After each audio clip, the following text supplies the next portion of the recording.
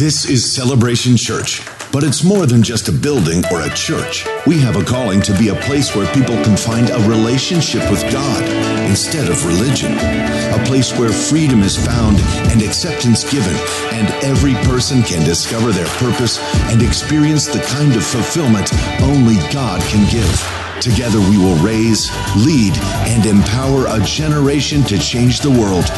Here, Jesus is famous, and all the glory goes to God. This is Celebration. This is our family. Welcome home.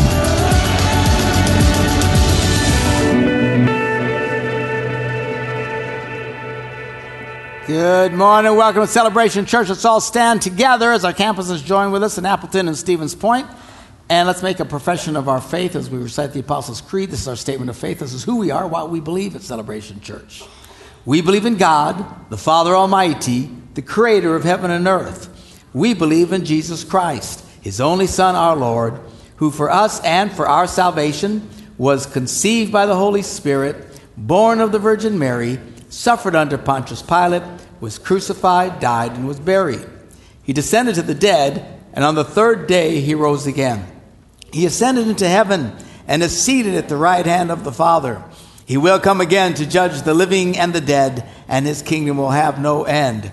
We believe in the Holy Spirit, the holy Christian church, the fellowship of believers, the forgiveness of sins, the resurrection of the body, and the life everlasting. Amen. You may be seated. Good to have you with us here this morning. We're wrapping up our series entitled The Significant Events of the Old Testament with a cursory look at the life of King David. We're ending with David. It's just hitting a few highlights of his life. I'd like to come back maybe later and take a real in-depth look at him. But we're wrapping this up as we set forth a new vision for Celebration Church, things that we've always done before, but we want to really focus more on now. 4 points. Number 1, we want people to know God. Number 2, we want people to find and experience freedom.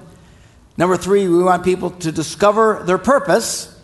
And number 4, we want them to be able to make a difference. And this is what we're focusing on. Now, today I'm going to continue talking about this point, discovering your purpose. It was initially supposed to be a 1 weekend sermon. It's turning into 3 because I'm really trying to make a point here with this purpose thing. Now, whenever you think about purpose or the idea of purpose pops up, people tend to focus right away and think about what it is that they do. It's all about doing.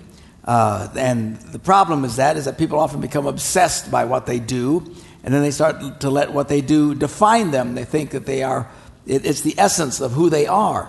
But as I said in last week's message, what we do should not define us.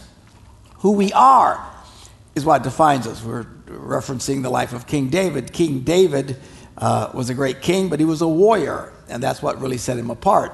And he was an amazing, powerful warrior. But it's not what defined him.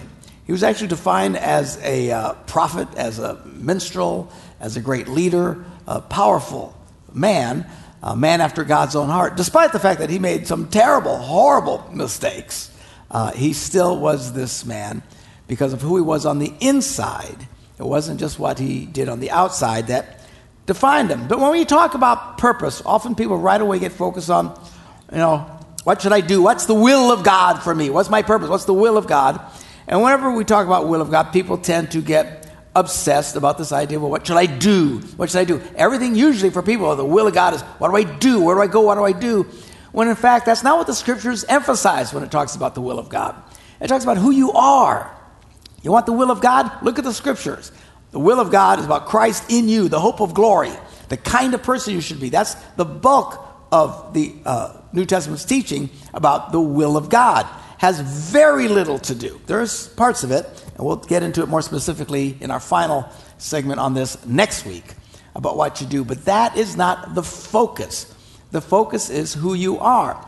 Now, the younger you are, the more you tend to become obsessed about this idea about who you are. Though sometimes people can be in the midlife crisis and still struggling with what I do, what's God's will for me, what's God's will for me, and they get absolutely obsessed by it. We'll talk more about it next week, about how to approach that and look for the opportunities and how to know what to do.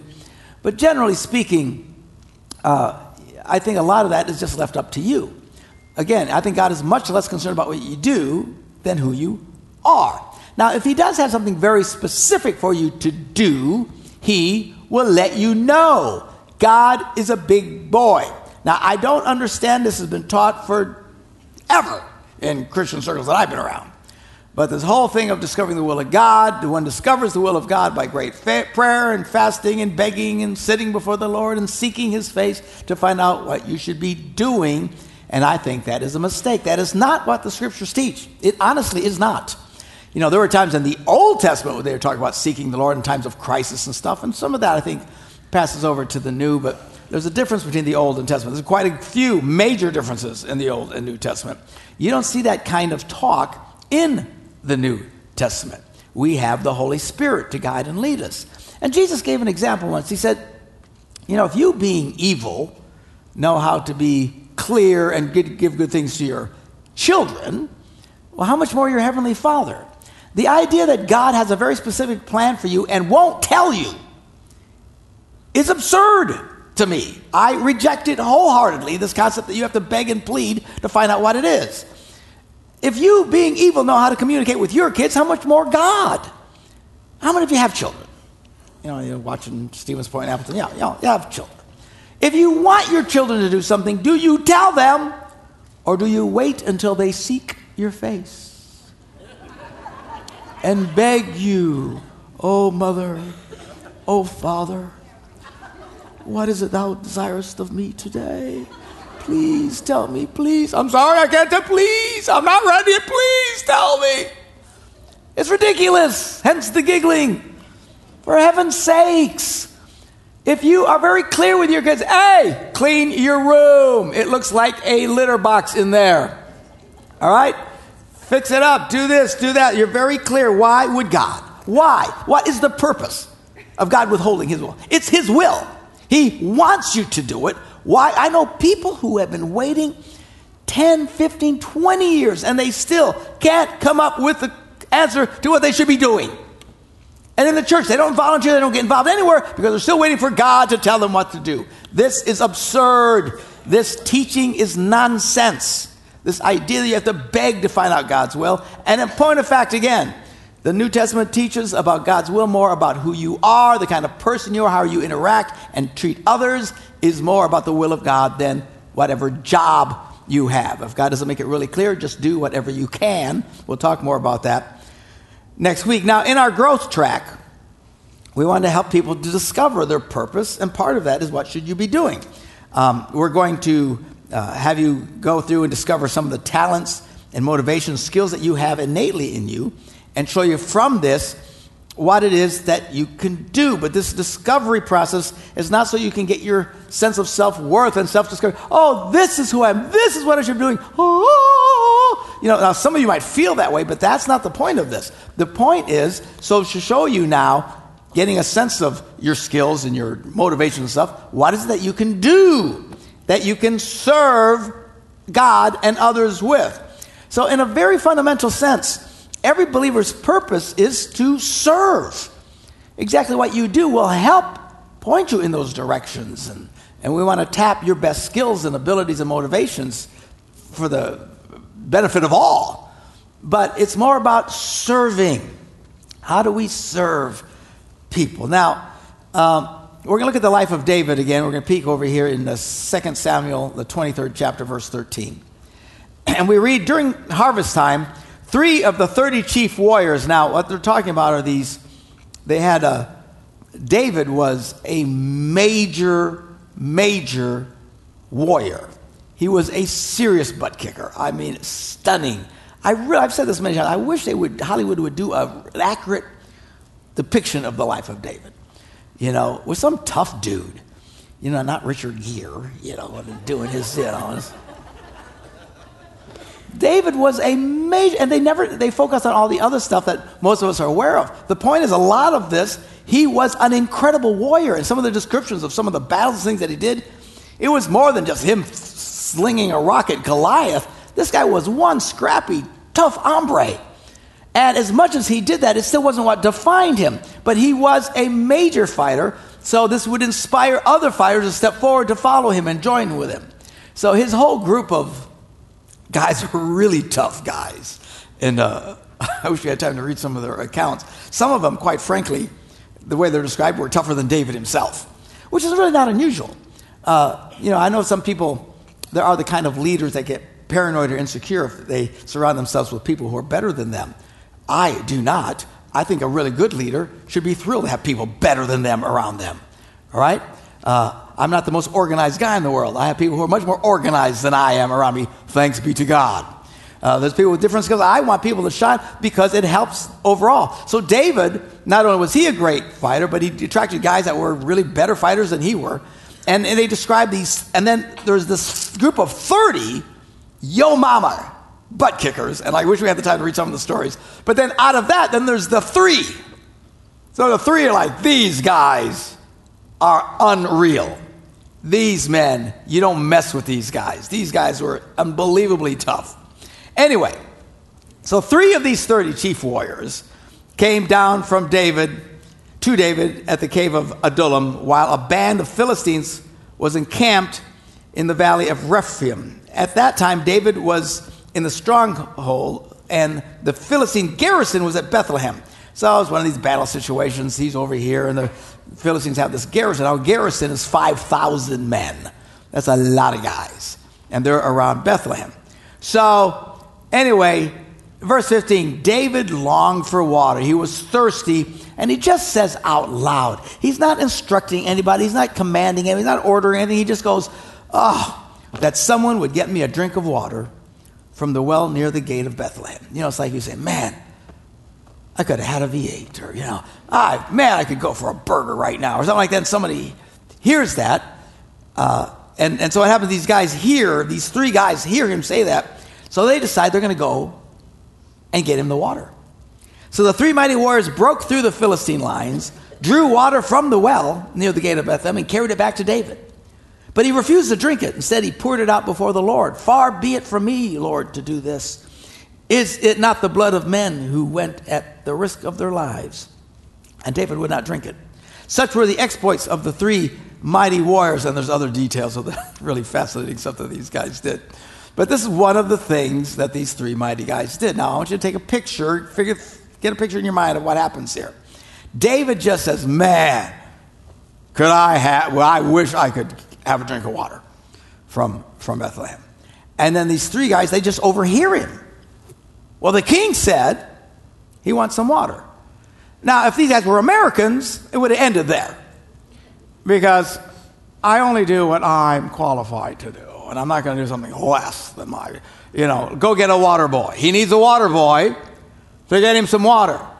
These guys don't think in those terms. Why? They are focused on one thing, serving the king. They want to serve David. So when they hear this, they say, well, we better go get him a drink of water. So these guys set out. Now, I want you to figure, this would be like in World War II. Some general saying, man, I would really love to have a bratwurst from Berlin. And then 3 guys break through the German lines, get to Berlin, order a bratwurst, bring it back to them with mustard and relish and the whole deal. So this is what these guys do. They hear him say, man, I could use some water from Bethlehem's well. Okay? Now, I would, at a minimum, I'd just say, somebody got a bottle of water, give it to David. Anybody got some water? And just give him, no. Because David said he wanted water from there. So these guys break through the lines. Now, I'm pretty sure they didn't just go, excuse me, can I get in here, These 3 butt kickers come, they find a point in the line, they bust through the lines. Who knows how many heads they bust or how many people they kill to get through the lines. Go, get the water, hurry up, we got to get out of here, grab the water, and then they got to carry the water, and the water's heavy. And I don't think they had plastic bottles. Probably some, thing that they're tugging around. And here's the thing, when you break through the line, the bad news is you got to break back out. Right? So they got to fight their way through, and they bring it to the king. David! And David pours it out. I would be seriously hacked.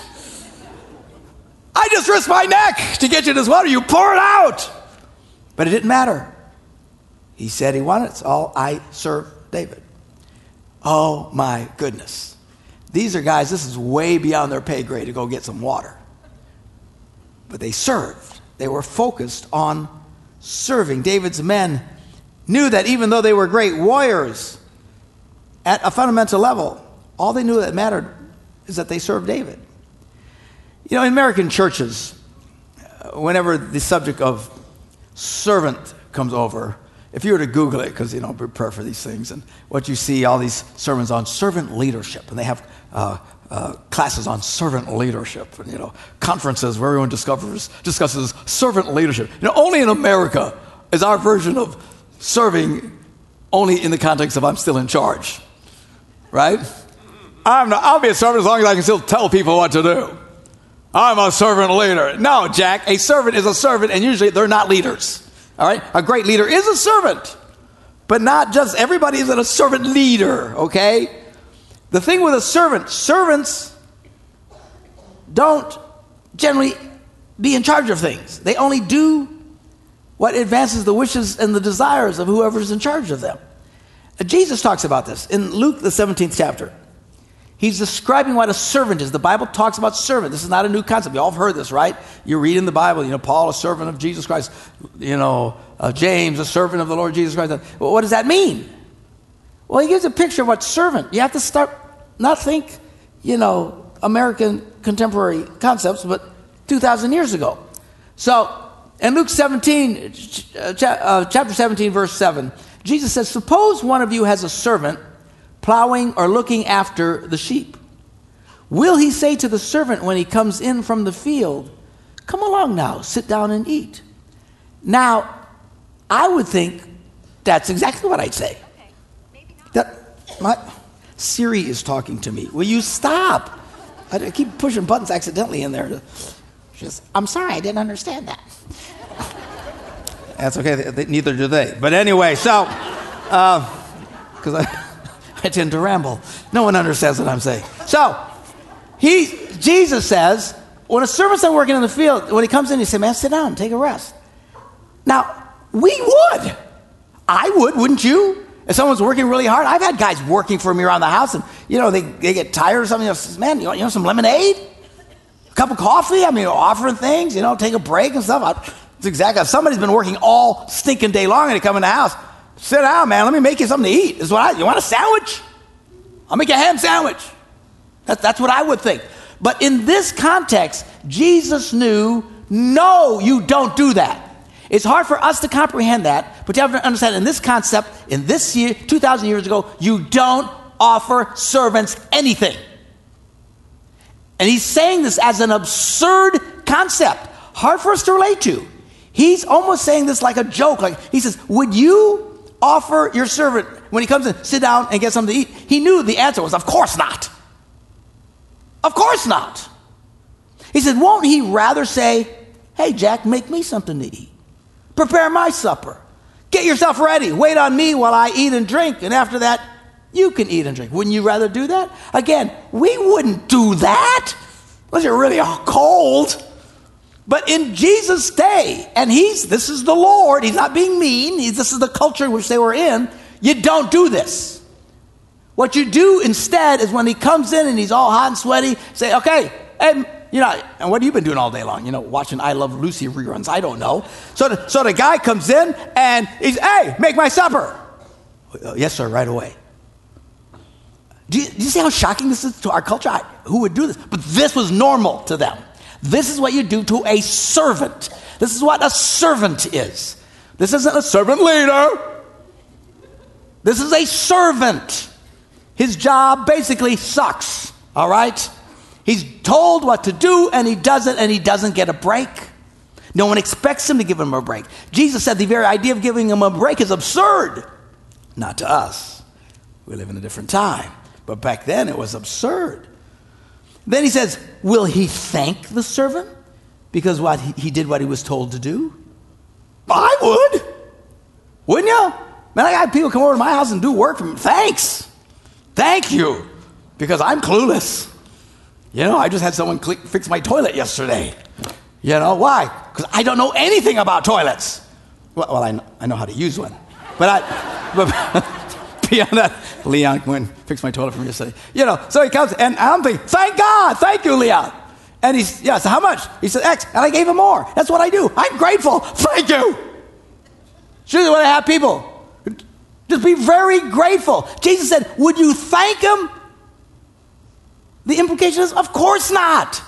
Do you see how shocking this is? This is the Lord telling them what a servant is.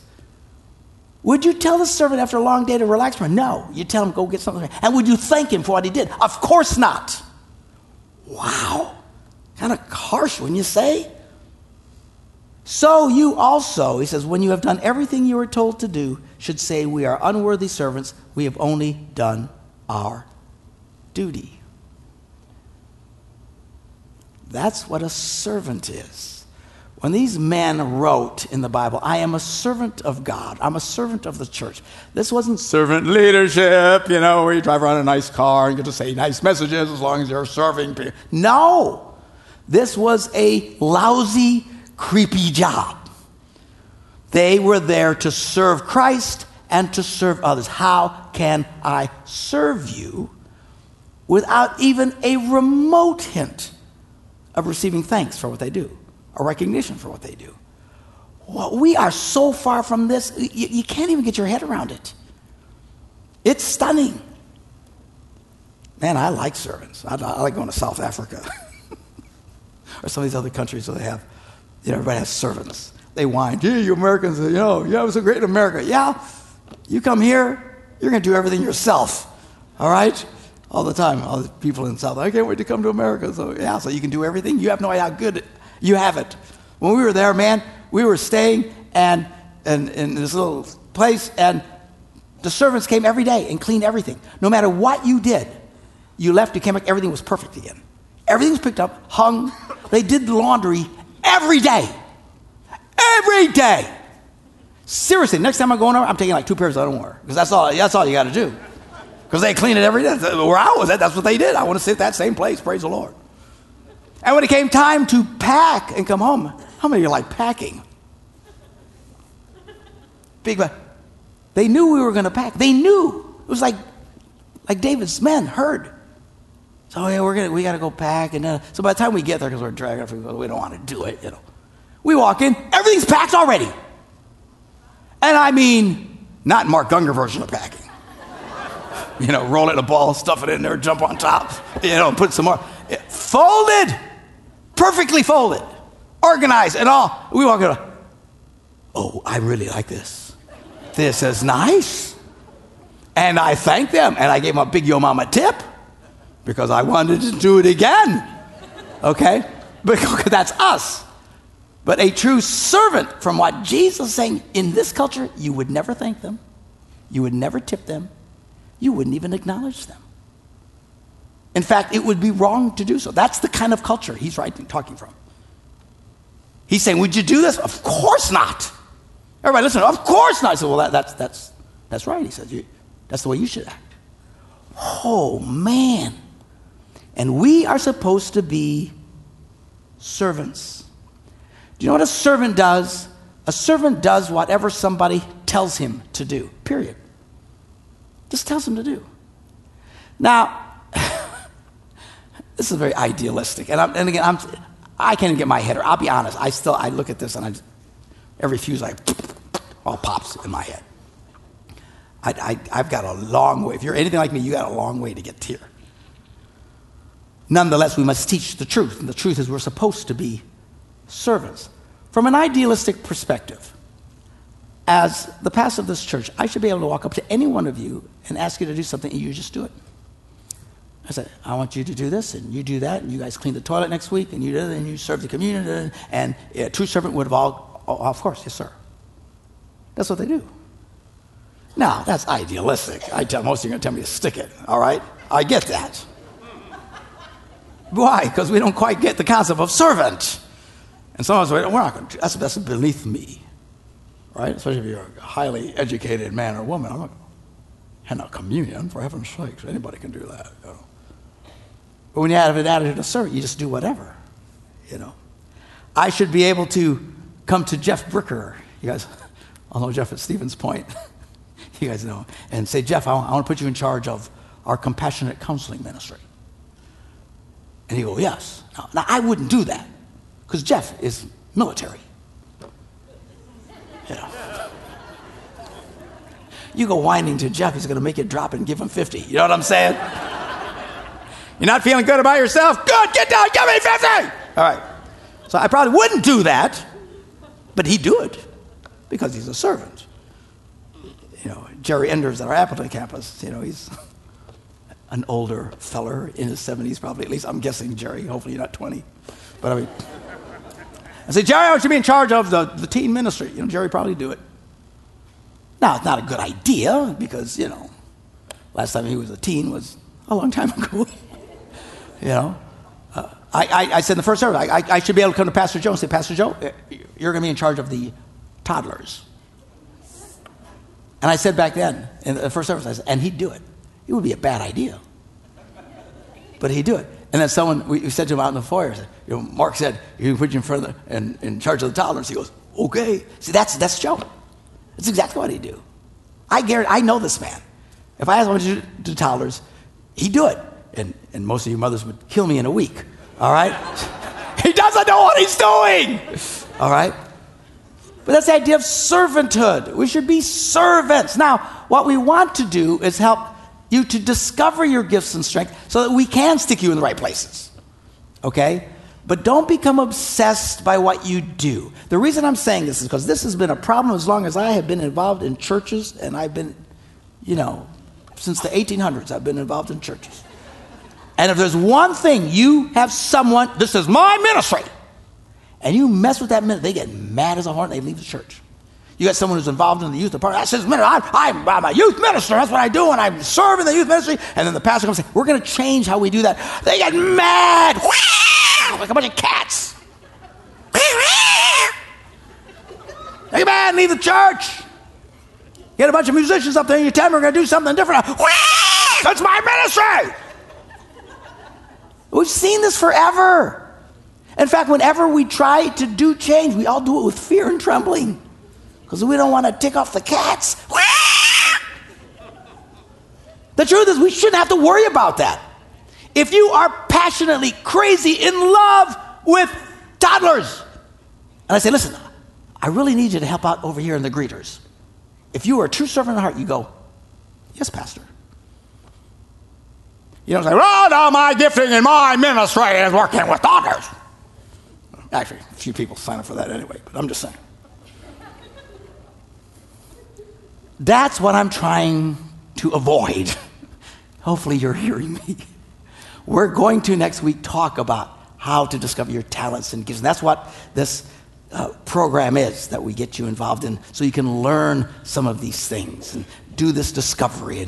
And that's why it exists. So that we can, and it's great. And when you can start doing what you innately are gifted to do, you'll love it.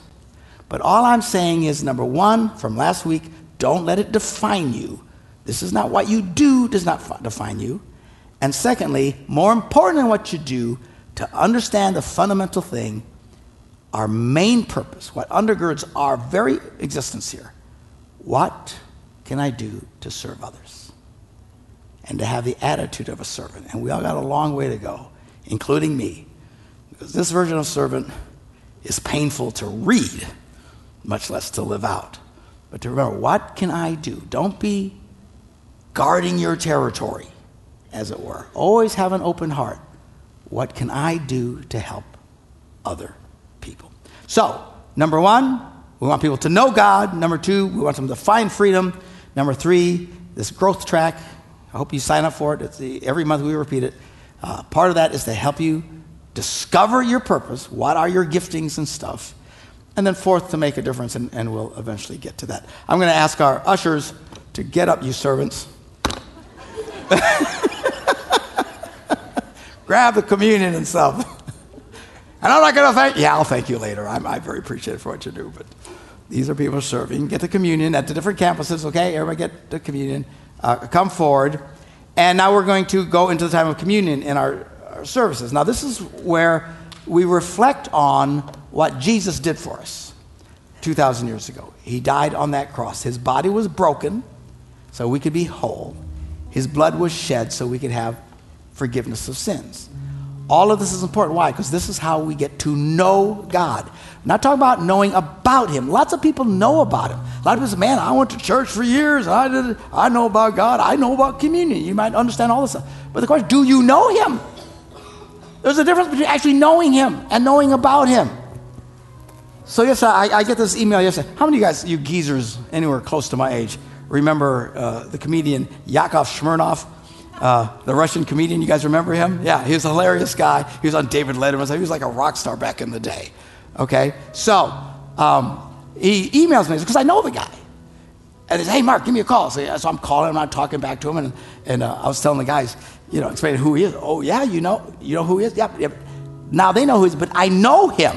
There's a difference between knowing who somebody is. It was a great talk. He wants to do some kind of a comedy relationship thing in Russia. Wants to go back, invade his homeland. It'd be hilarious. I'd love to go with him. We'll see what happens. But there's a difference between knowing about somebody. You can read about him. You can watch his clips on YouTube. But I know him. You see, we're friends. We talk. We get around. I call him and say, hey, you crazy Russian, what are you doing? Mark, I'd like to talk to you. Still has an accent after all these years. Do you know Jesus?